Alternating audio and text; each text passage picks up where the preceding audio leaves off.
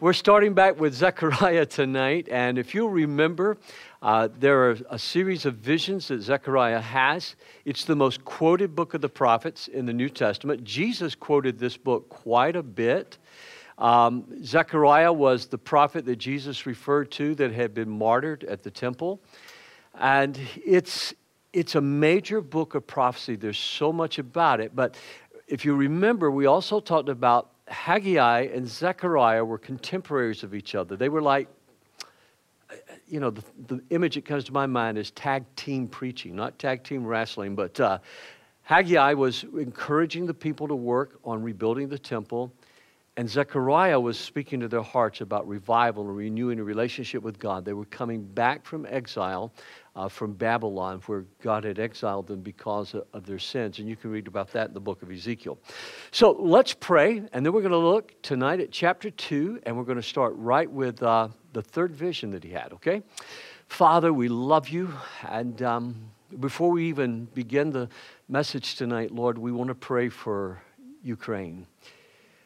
Lord, we pray that you will put it in the hearts of the Russian people and the Russian leadership, Lord, to lay down their arms and stop this atrocity of preying upon their weaker neighbor, Lord.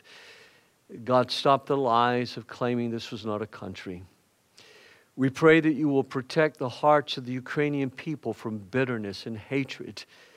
And I know, Lord, that's an awfully hard thing to pray for people who are watching their children die, watching their sons and daughters die, Lord.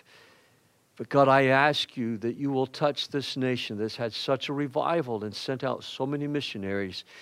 God, you will touch and strengthen them this evening. Lord, I thank you for how the Polish people have just reached out to welcome, Lord, so many of the Ukrainians. And we pray that the Hungarians and the Slavs, Lord, we pray that all these other countries through there will continue. Lord, we thank you for the church that we've partnered with in Vienna and actually sent teams from here to help build their church that, Lord, have taken families in tonight at VCC in Vienna. God, we ask you to bless them. And so, Lord, we pray, give our leaders wisdom. We ask you, God, that you will bring this war to a quick close.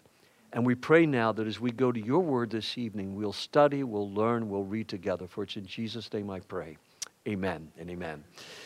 You know, I was just so grateful. I don't know if you remember, but we sent a team of folks to Vienna to help with the construction there of the church. That's the church that Christopher, our second son, was helping work on, and identified that there was a major heating and air conditioning structural failure that had not been put in right. And so Chris brought it to the attention of the pastor, who happens to be a friend of ours. They call the architect. And when the architect came out there, he said, this would have fallen within a week. Well, that Sunday, Rick Warren was supposed to be there to dedicate the church. And so, that's just the church tonight that we help get, their building built, that is taking in folks from Ukraine this evening. Well, A.W. Tozier, if you want to follow along with your notes tonight, I want to talk about Be Near to Us, O God. And I took that title from my message from a song by Shane and Shane, and we'll look at that later. But A.W. Tozier said something that had a profound impact on me years ago. Tozier said, what comes to mind when we think of God is the most important thing about us. And maybe tonight before you go to bed, you want to sit down and just journal, what comes to my mind when I think of God? For me, it's Father. For me, it's someone that sent Christ, someone that loves me. I'm grateful that I have, positive images of the Lord. I had a wonderful dad, and because of that, I don't struggle. When I was speaking on university campuses and high school campuses, I often couldn't say God is like your dad, because oftentimes the dad was either abusive or absent from the picture. And so for those of us that would say God is like my father, the way Jesus wants us to think of him, that revolutionary statement where Jesus says, when you pray, pray our Father, that's the kind of man I want to be, but that's how I think of the Lord. And so Tozier says it really says a lot about you when you are able to state what comes to your mind when you come about God. One of the things that happens to young Bible college students, young ministerial students, is when they get into theology, all of a sudden they start trying to think so academically. You're never going to put God in a box. There's a reason that you call a sophomore, because a sophomore technically means someone that's learned more than they know what to do with. And I can remember I would learn all these concepts about God in my theological studies, and I'd come home and share them, and nobody wanted to listen to me. Nobody wanted to hear what I was paying good money to learn about God. Well, let's look tonight at this first vision. When I looked again, I saw a man with a measuring line in his hand. "Where are you going?" I asked. And he replied, "I'm going to measure Jerusalem to see how wide and how long it is." Now remember, this is a vision. Then the angel who was with me went to meet a second angel who was coming toward him, and the other angel said, "Hurry and say to that young man," Zechariah, "Jerusalem will someday be so full of people and livestock that there won't be room enough for everyone. Many will live outside the city walls, and then I myself will be a protective wall of fire around Jerusalem, says the Lord, and I will be the glory inside the city." Now, something I want you to get is really, if we had an hour, I would preach all the way through verse 13. But the first 5 verses, that's the vision. That's the vision. The vision is in the first 5 verses. Well, after Zechariah has this vision, unlike the others that we've looked at, suddenly Zechariah brings a message. And so the application is going to be in verse 6 through 13, and we'll look at that next Wednesday night. Now, the measuring line that you read about there, that has a lot of meaning. Whenever you read about a measuring rod or a measuring line in the Old Testament, there's a lot of meaning there. If you remember in verse 1, in the vision, he said, "I saw a man with a measuring line in his hand." Most scholars and most theologians believe that was the pre-incarnate Christ that he was seeing. And what this is, whenever you see somebody with a measuring line, God's getting ready to do something big. God's getting ready to do something glorious in their lives. Because when he's measuring, he's getting ready to take action and do something. Look at Deuteronomy chapter 16 and verse 15. The scripture says there, talking about the people of God when they are worshiping the temple, he says, "The Lord will give you big harvest and make you successful in everything you do. You will be completely happy." Now, what's he saying there? He's saying God does things in big and powerful ways in our lives when we serve him and when we trust him. Secondly, the measuring line means this: Jerusalem belongs to the Lord. He's measuring what is his. I'm going to measure Jerusalem to see how wide and how long it is. And so he's doing like maybe a farmer would do or a surveyor would do. He's measuring the fields. He's laying out the property lines. Now, don't let all this pass you by, because we'll tie it together. This has important significance for us today. And the third thing, by measuring, he's saying that he's going to accomplish his purposes for Jerusalem. Now, you've got to remember, we've looked at the fact that how that Israel had been exiled because of their sins, atrocious things that had happened. Abuse, the rich were abusing the poor, children were being sacrificed to idols. The children of Israel were living like everybody else in those pagan tribes in those days. And God had told them, if you do this, he would remove them from the land. But he promised them through the book of Jeremiah that in 70 years he would bring them back. And that's exactly what's happening here. History bears this out, that they're being brought back to the land. So he says, I've never given up on my plan.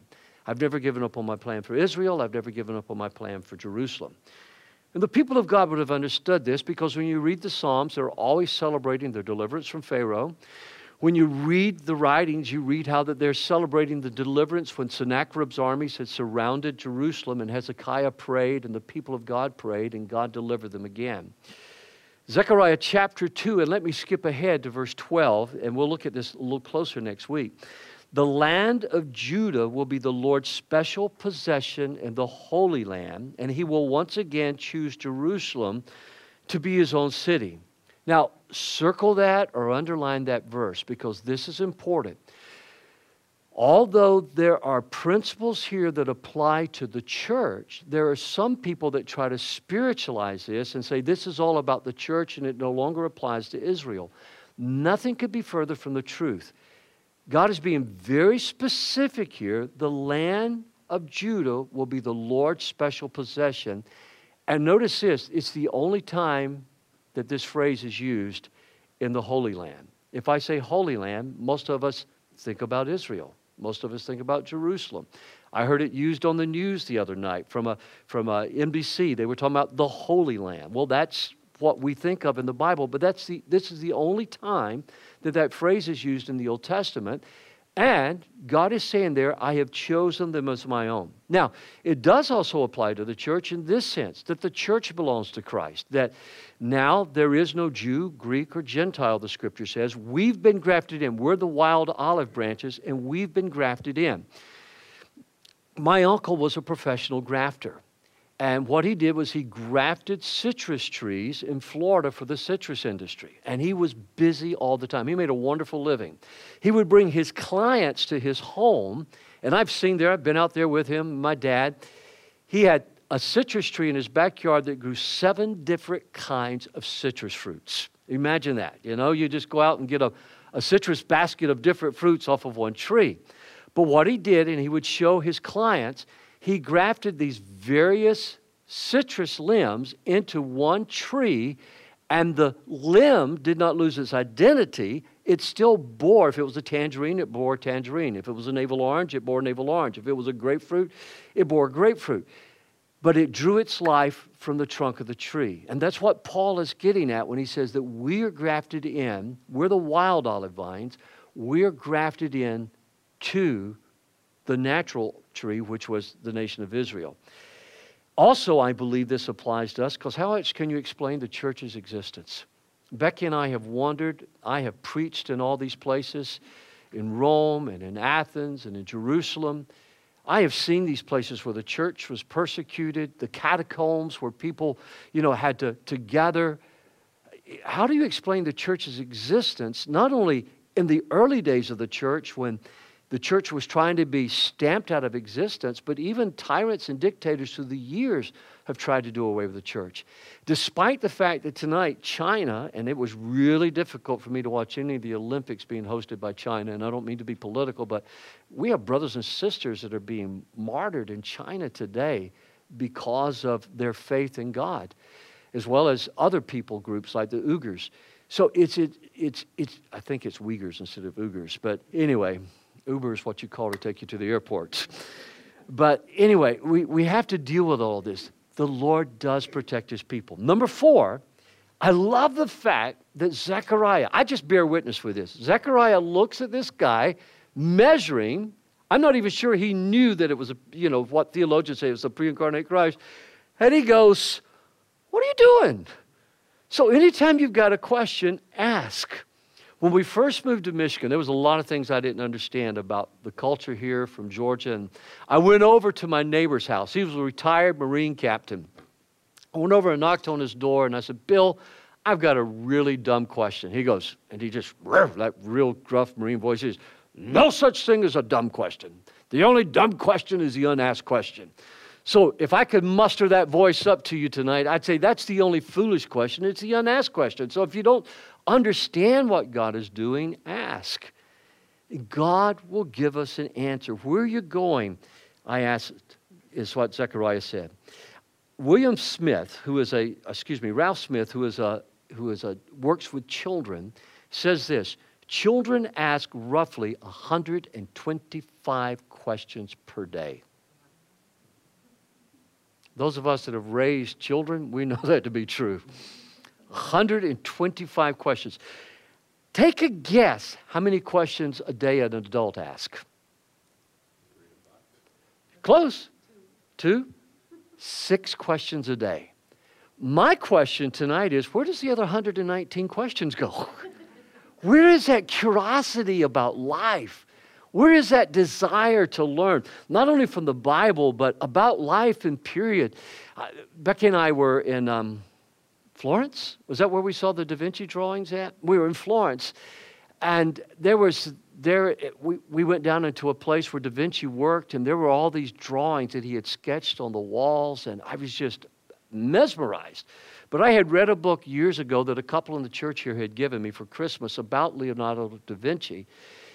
The man had an insatiable curiosity. He carried a notebook with him everywhere. He was always asking questions. One writer that I have met, Mark Batterson, he says that Da Vinci called the five senses the ministers of the soul, and Batterson goes on to say perhaps nobody in history stewarded those five senses better than Da Vinci did. He was a man ahead of his time because he was curious. So ask questions. Ask questions of the Word. Ask questions of God. Ask questions of one another. The fifth thing that I want you to see here this evening from these first 5 verses is that Jerusalem is going to grow beyond the grandest hopes and the biggest dreams that Zechariah could have ever had. Now let me follow up on this. Because at the same time that we ask less questions, something happens to us that doesn't happen to our children. Our children expect big things. Our children expect their dreams to come true. Our children, if they're raised in a healthy home, they expect their wishes to come true. And they're willing to ask God for big things. Our grandsons came to us this year before Christmas, and they said, "We want a puppy for Christmas." And Mom and Dad said it was all right. And there was a little more to the story. Mom and Dad did say it was all right, but the other dog has to go to heaven first, and Mom and Dad want to be the one making that decision. But I love the fact that they had confidence. They asked us, we would get them the puppy, you know? And I really wanted to. I really wanted, only because I wouldn't have to clean up behind it, you know? But the fact of the matter is, are you desiring less than God wants to do in your life? Are you living below what God wants to do? Are you desiring less than God is willing to give? The other angel said, look at verse 4. The other angel says, "Hurry and say to that young man." Now notice, we've already talked about the fact of these angels, but he says to Zechariah, he says to the other angel, he says, "Tell that young man." And I believe in a certain sense from preaching this tonight, not that I've heard a word for any of you this evening, I haven't, but I have heard from the Lord as I prepared this message from His Word, that the Lord would say, this is a word for you tonight as well. Hurry, say that young man, Jerusalem will someday be so full of people and livestock, there won't be room enough for everyone, and many will live outside the city walls. Now, unless you understand history, you don't really get this. Jerusalem has been leveled.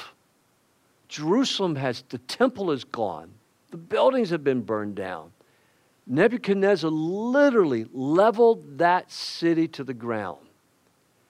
People that were there were living in hovels. And here's what he's saying is they're trying to come back and get homes and fields established. If you read Ezra and Nehemiah, the books of Ezra and Nehemiah, you'll see how their enemies are attacking them and trying to keep them from working and trying to stop what God wants to do there.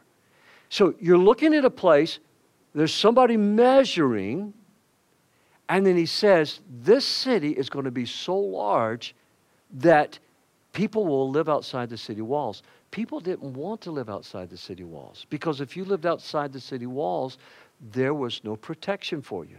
You remember that proverb in the book of Proverbs that says, a man who cannot control his temper is like a city without walls. In other words, if you can't control your temper, you know, just about anybody can push your button and cause you to self-destruct. And so cities had walls about them to protect them. The reason that the walls of Babylon that Nebuchadnezzar built that destroyed Jerusalem are so famous is because they could drive 7 chariots, 7 double-horse chariots, side by side around the city walls. That's the reason that they thought it would never be conquered. And that's another story from another book of the Bible at another time. But walls were important. So here's what I'd like to say to you tonight, just a few lessons from this. Don't draw the lines too narrowly in your life. Don't draw the lines too narrowly. Just a few years ago, and she may have died by now, but just a few years ago, I read a news article about a 114-year-old woman. She got a Facebook account. She had to lie about her age because Facebook will only let you get an account up to age 99. So for at least one day, she was 99 years old. And her grandson bought her an iPad. And he said, my grandmother is insatiably curious about life. She's always asking questions. She didn't draw the lines too narrow. She got Facebook friends and enjoyed being on Facebook. And I think sometimes as we get older, maybe we haven't been able to accomplish what all we wanted to accomplish. Or maybe when we're younger, we don't have the resources to do what we want to do. Maybe you didn't have the health to do what you wanted to do. Or maybe, as some of my friends have said to me in times past, I just didn't have the right connections. Listen, if you're looking at people, if you're looking at finances, if you're looking at connections, the lines are too narrow in your life. If God be for us, who can be against us? God is the one that opens doors and shuts doors in our lives. God gives us opportunities if we will be faithful to Him. From that, I also draw out that our Lord has other sheep. Because if you look at that verse, Jerusalem will someday be so full of people and livestock there won't be room enough for everyone. Many will live outside the city walls. As we go on, we're going to find out that every ethnic tribe, people from all over the world are going to be represented in Jerusalem. Now, this prophecy, let me say this, and this is not in your outline, so you may want to jot it down. This prophecy has never been fulfilled yet. It's never been completely fulfilled. I know Jerusalem's been rebuilt. I know that it was destroyed again. Then I know it's rebuilt again. And we'll talk about that in just a moment. But part of this is going to be fulfilled when Jesus comes again. And that's what I want you to keep your minds on. Because Jesus said, I have other sheep too that are not in this sheepfold. Israel, the wild olive branches, grafted in. I must bring them also. They will listen to my voice, and they will be one flock with one shepherd. Well, you and I, unless you're Jewish in here, and I'm not aware of it, you and I, we are those sheep of that other sheepfold that God has brought in. So here's what I want you to see. Christ is the one that made the way. When I was hiking the Appalachian Trail, there are what they call blaze marks. Do you know what I'm talking about? When you're hiking, they're blaze marks, and certain colors meant you were going north, certain colors meant you were going, south on the trail. Somebody went ahead and blazed the trail. That's where that saying comes from. Somebody blazed the trail. It's literally what Christ did with us, for us, by His blood. He blazed the trail. Max Lucado tells a story in one of his books, and I forget which one, but it's just one of those stories you can't forget. If you remember, Max had served for a while in Brazil, of a missionary that was trying to reach an unreached people group and wasn't having a whole lot of success. But all of a sudden, there was this disease that affected this tribe of people, and there was a hospital nearby, but they had to cross the river in order to get to the hospital. But they thought the river was full of evil spirits, and so they wouldn't go. So the missionary splashed water on his face to show it was okay. Nothing happened to him. They still wouldn't cross. He went into the water up to his waist and was just splashing the water. They still wouldn't cross. And so what he did next was pretty amazing. He dove under the water, and it must not have been a real big river, but he dove under the water, and he swam all the way across the river underwater, and then came up and was just pumping his fist in the air. And when they saw him safely swim under that river, they crossed, and they were able to get treated at the hospital. Literally what that missionary was doing was blazing a trail for their health, but he also blazed a trail by being able to reach those people for Jesus Christ. Isn't that an incredible story? And that's what Jesus does for us. Which leads me then to the third thing I want you to see from this verse. The enormous immigration that we're seeing in Israel is a prophetic sign. Now, the last 2 years, immigration has been down in Israel, as it has been in many countries. But it's still significant. But that Israel ranks fourth among the nations for people immigrating to Israel. Fourth among the nations. If you've never been to Israel, it's just amazing how tiny this country is. And yet, people are trying to get there every single day. And when I see that, now, let me put it this way. When I see that, for me, this is a prophetic sign that God is pulling the end-time plan together. But now that doesn't mean that if for some reason tomorrow that all the Arab nations were try to do what they've tried to do several times in past, like 1967, and Israel was destroyed, that doesn't mean that God's plan still wouldn't come to pass. I don't think that's going to happen. But right now, there's an important distinction. Israel needs her allies. Israel needs her allies. That's another reason we know this particular vision hasn't been completely fulfilled, which brings me then to why I think this is going to be fulfilled in the millennial kingdom. The Lord himself will be the protection of Jerusalem. The Lord himself will be the protection of Jerusalem. Now, I've got several verses here I want to read you because I think it'll tie this all together. Somebody tell me the time. Okay, give me just a few more minutes and I'll wrap this up. Then I myself, this is in verse 5, then I myself will be a protective wall of fire around Jerusalem, says the Lord, and I will be the glory inside the city. Remember verse 4, there will be no walls. Why is there no need for a wall? Because God will be like a protective fire around Israel. Now go back to Genesis chapter 3 and verse 24. After sending them out, the Lord God stationed mighty cherubim to the east of the Garden of Eden, and he placed a flaming sword that flashed back and forth to guard the way to the tree of life. There's this flaming cherub. There's this whole symbolism again. Imagine what would have happened if we had been able to eat of the tree of life and then were doomed to live forever in our sins, doomed for the violence forever. Remember, there were no animals killing animals. There were no brothers killing brothers like happened almost immediately with Cain and Abel. So God was protecting there. Then if you'll look at 2 Kings chapter 6, verse 17, then Elijah prayed. His servant Gehazi was scared to death because they were surrounded by a great army. Then Elijah prayed, "O Lord, open his eyes, let him see." And the Lord opened the young man's eyes, and when he looked up, he saw the hillside around Elisha was filled with horses and chariots of fire. And you know the rest of that story, how God delivered. Then this is very familiar because it's also the story of the tabernacle and the temple. When the tabernacle was first constructed, then the cloud covered the tabernacle and the glory of the Lord filled the temple. The cloud of the Lord hovered over the tabernacle during the day and at night glowed inside the cloud so the whole family of Israel could see it, and this continued throughout all their journeys. This is what we call the Shekinah glory of God. It's the Shekinah glory that we'll be protecting. And then when the temple was dedicated, this is after the temporary tabernacle was done away with, when Solomon finished praying, fire flashed down from heaven, burnt up the burnt offerings and sacrifices, and the glorious presence of the Lord filled the temple.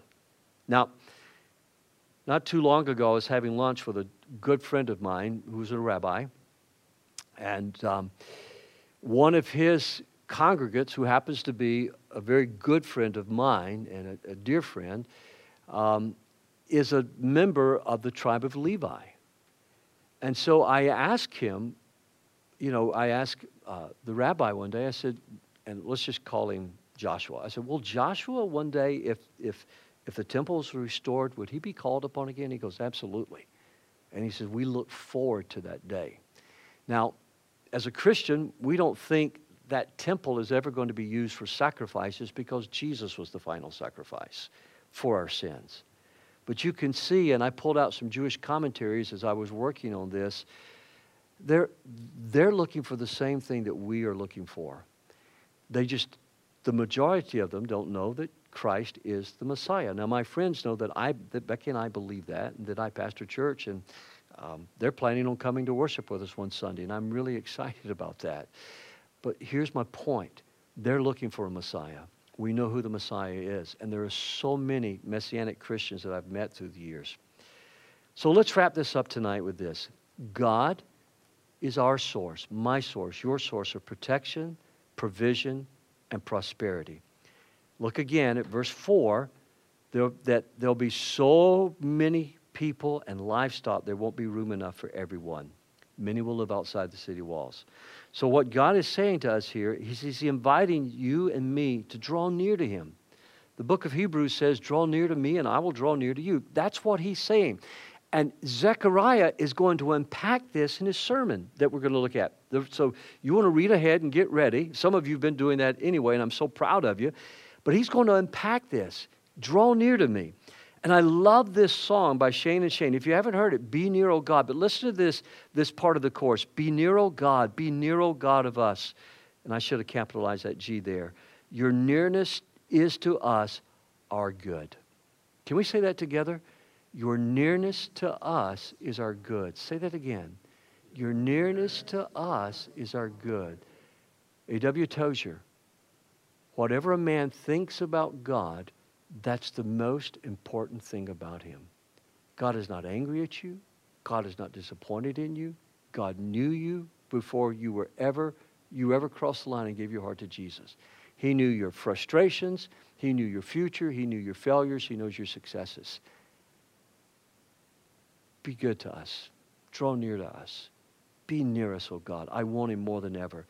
Secondly, the glory of God is his presence among us. When you read about the glory of God, don't just think about some ethereal cloud with a fire burning in it. Don't think about just some, I've had people say, oh, if I could just see God do what he did in the Old Testament. Friends, we've seen better than that. He's the final word of God to us. I love this. This is from Hildebert of the 11th century. God is over all things, under all things, outside all, within but not enclosed, without but not excluded, above but not raised up, below but not depressed, wholly above presiding, wholly beneath sustaining, wholly without embracing, wholly within filling. Isn't that powerful? Let that sink into you. God is beneath you, not because somehow or another he's Lord himself, but he's sustaining you tonight. Be near to us, oh God. The glory of our God is our protection. The glory of God brings us his grace. Grace is when God gives me what I don't deserve. And the glory of the Lord is our present and our future hope. And then I just give you several verses here. Proverbs 18:10, the name of the Lord is a strong fortress. The godly run to him and are safe. I'm so King James oriented, I'm looking right at it and I almost said tower, 1 John 4:4, you dear children are from God and have overcome them because the one who is in you is greater than the one who is in the world. Isaiah 54:17, no weapon formed against you will prevail, and you will refute every tongue that accuses you. This is the heritage of the servants of the Lord, and this is their vindication from me. This is what God, now listen, don't miss this. This is what God is about to do for Israel, bringing them back from their exile. This is what God has done for us in Christ, because the Lord lives within us tonight. Amen? Jesus, we thank you so much. Thank you for those that have joined us online tonight. And Lord, as we get ready for a Q&A session here and just talk about this, we ask your blessings, and we pray again tonight, especially for the nation of Ukraine, Lord, that God, you would protect, you would provide, and you would crush the enemy, I pray, in Jesus' name. Amen and amen. God bless you. Good night.